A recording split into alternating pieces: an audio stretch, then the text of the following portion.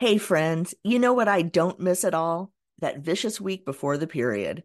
Feeling like I'm ready to crawl out of my skin, irritated by everything and everyone around me, bouncing between cravings for salty foods and sweets and back again. Now it's easier to manage PMS with Estro Control from Happy Mammoth. Estro Control contains science-backed herbal extracts called adaptogens. Now, here's the beauty about adaptogens.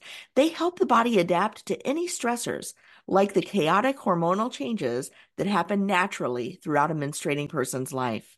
And the biggest benefit? Feeling like myself again. That's what people mention over and over in their reviews. And there are over 17,000 reviews for Happy Mammoth products, including Estro Control. For a limited time, you can get 15% off your entire first order at happymammoth.com. Just use the code CORP, CORP, at checkout. That's happymammoth.com and use the code CORP for 15% off today.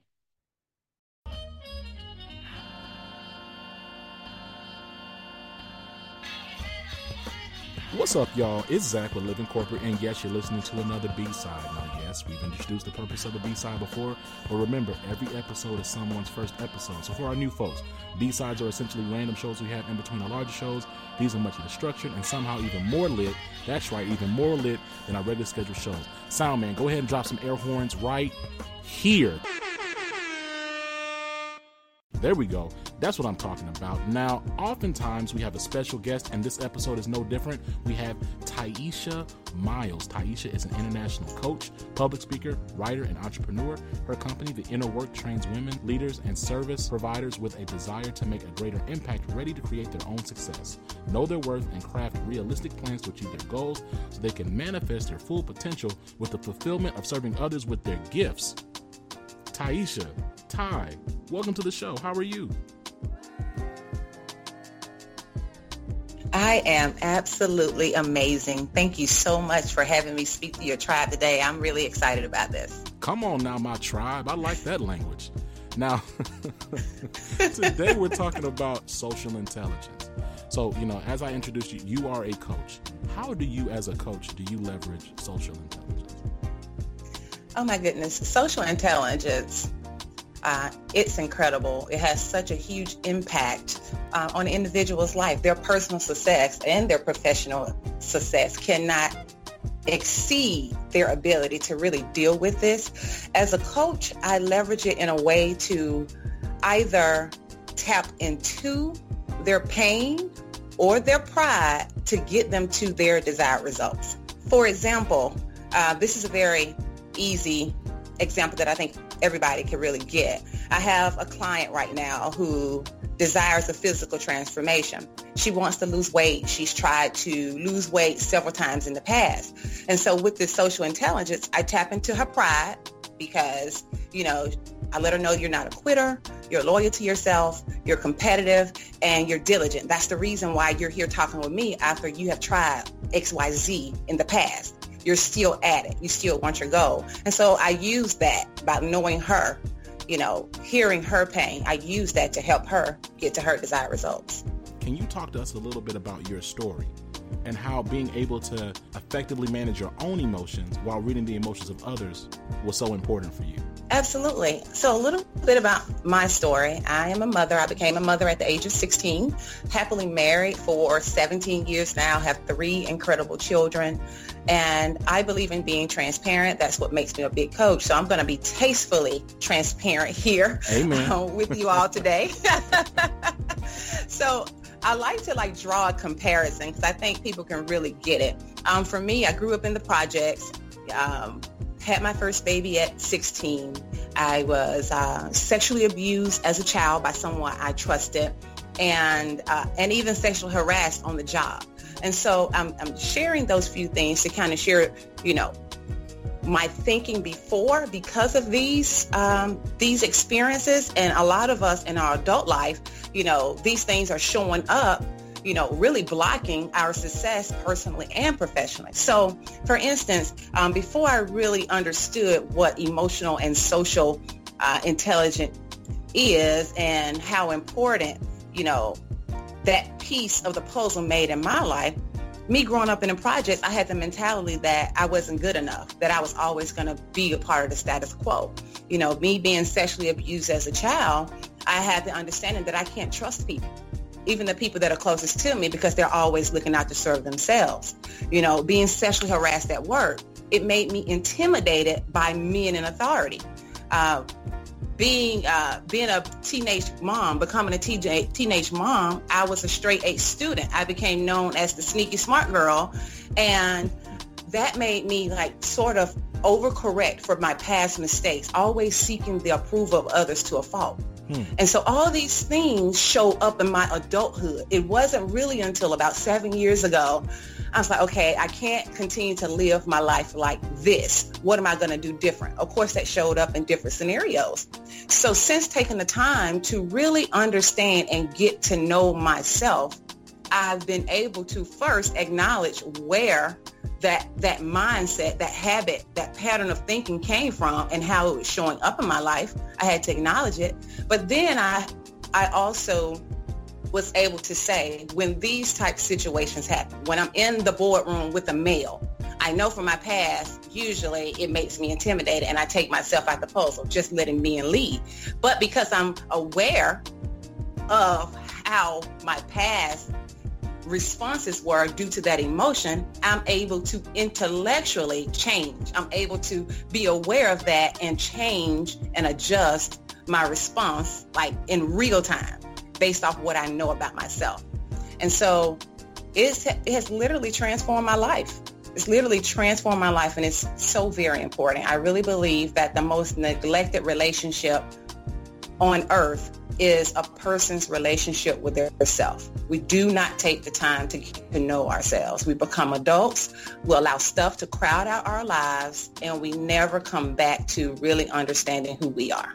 That's just so profound, right? And it's just so interesting, your point around the fact you said the biggest relationship we don't develop or pour into is the one with ourselves. Because, you know, there are people, so I'm a consultant, there's people I meet every day and I work with, I'm like, are you not aware of the way that you're behaving? Like, I'm not a psychologist, but it's like, where are you right now? Why would you do that? Why would you say that in this context, in this particular scenario?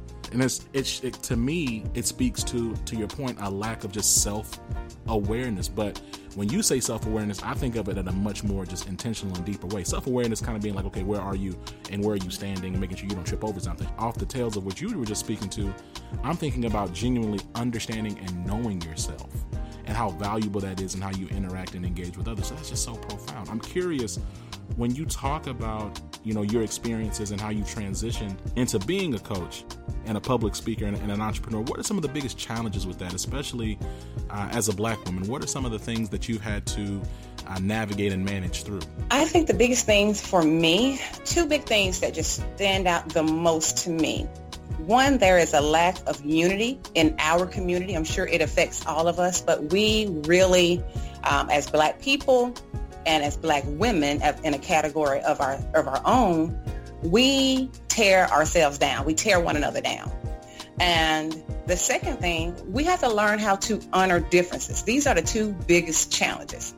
How to get along with someone, how to come together collectively to fulfill and achieve an overall goal, and honoring differences. We can work together, although we do not think alike. You know, so for instance, I found that in my transition, interestingly, men allow me to come in. Male professionals allow me to come in and own my awesomeness. They allow me to come in and be the bold, vibrant, energetic Ty doing her thing whenever I work a project. Whereas I found as a Black woman, around Black women, there is this sense of heightened insecurities, or they feel threatened. I have a presence. I'm 6 feet tall, Black woman, you know. I have short natural hair, and I'm very confident. I have to learn how to be very confident. And these things, not all women, but a lot of women, they want me to dim my light. They want to keep me in this box because they don't want me to show them up. Okay.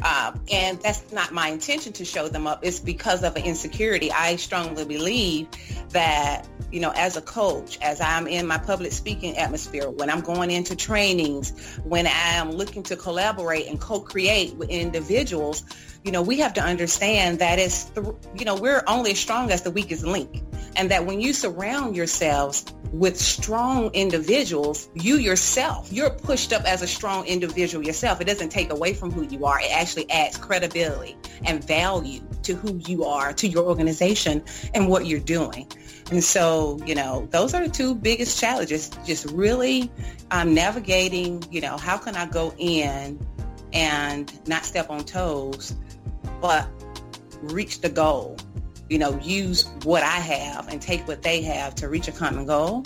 And then just understanding how to have effective communication in a way that honor the differences. We succeed and achieve what we set out to do. What advice would you give younger professionals who are trying to navigate this corporate space as it pertains to social and emotional intelligence?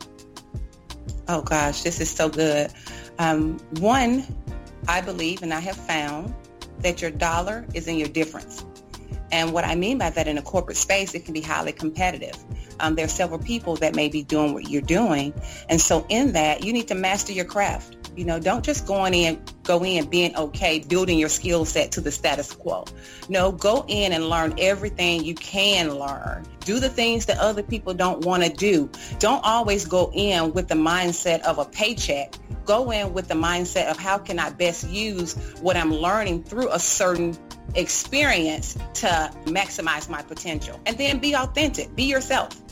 Like I said, the skill set, they can go get anyone to complete a role or to do a certain duty, to fulfill a task, but they can't get you. They can't get your personality. So the two of those alone, which to say is your dollar is in your difference. My dollar is in my difference. I define that. I determine that by mastering my craft, taking what I do seriously, and being myself. And then the second thing I would say is just really to know your worth, independent of the opinion and approval of others. Know your worth. Don't allow what other people think about you. Don't allow your title, your money, the knowledge of their money, their description of their role to make you feel any less. Know your worth, independent of anything else.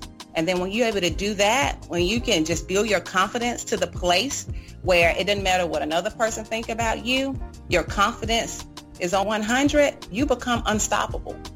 Confidence is attractive. It is a virtue that every young individual need in the corporate client. It's attractive. Naturally, you're going to be happier. Naturally, you're going to get your job done easier. You're going to be able to make friends while at work. You're going to be able to get things done without rubbing people the wrong way unnecessarily. We talked about the fact that you're a coach and that you have a variety of clients and that you've been doing this for a couple of years. Now, where can people learn more about you? Absolutely. You can find me on social media, Facebook, LinkedIn, Instagram at the Ty Miles. And I'll spell that out, TheTyemiles. That's on all social media platforms, or you can just go over to my website at tymiles.com. Awesome. And we'll make sure to put that in the show notes so that folks can engage that further. Now, this has been a great conversation. Before we wrap, though, do you have any shout outs?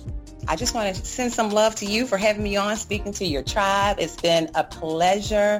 To my husband, who has been absolute tremendous support through all my different phases, and to my children. So thank you again for this amazing opportunity just to share my raw thoughts. No, this has been awesome. Now, look, guys, that does it for us on Live in Corporate Podcast. Make sure you follow us on Instagram at Live in Corporate, Twitter at liveincorp_pod, and subscribe to our newsletter through livin-corporate.com. We also have a Patreon, so you can spare $1 a month. I know you can. I hope you can spare $1 a month to support content that explores the perspectives and experiences of Black and brown people in corporate America. Show us some love. If you have a question you'd like for us to answer and read on the show, make sure you email us at liveincorporatepodcast@gmail.com. My name is Zach. You've been listening to Taisha Miles. Peace. Living Corporate is a podcast by Living Corporate LLC. Our logo was designed by David Dawkins. Our theme music was produced by Ken Brown. Additional music production by Antoine Franklin for Musical Elevation. Post-production is handled by Jeremy Jackson. Got a topic suggestion? email us at livingcorporatepodcast@gmail.com. You can find us online on Twitter, Facebook, Instagram, and living-corporate.com. Thanks for listening. Stay tuned.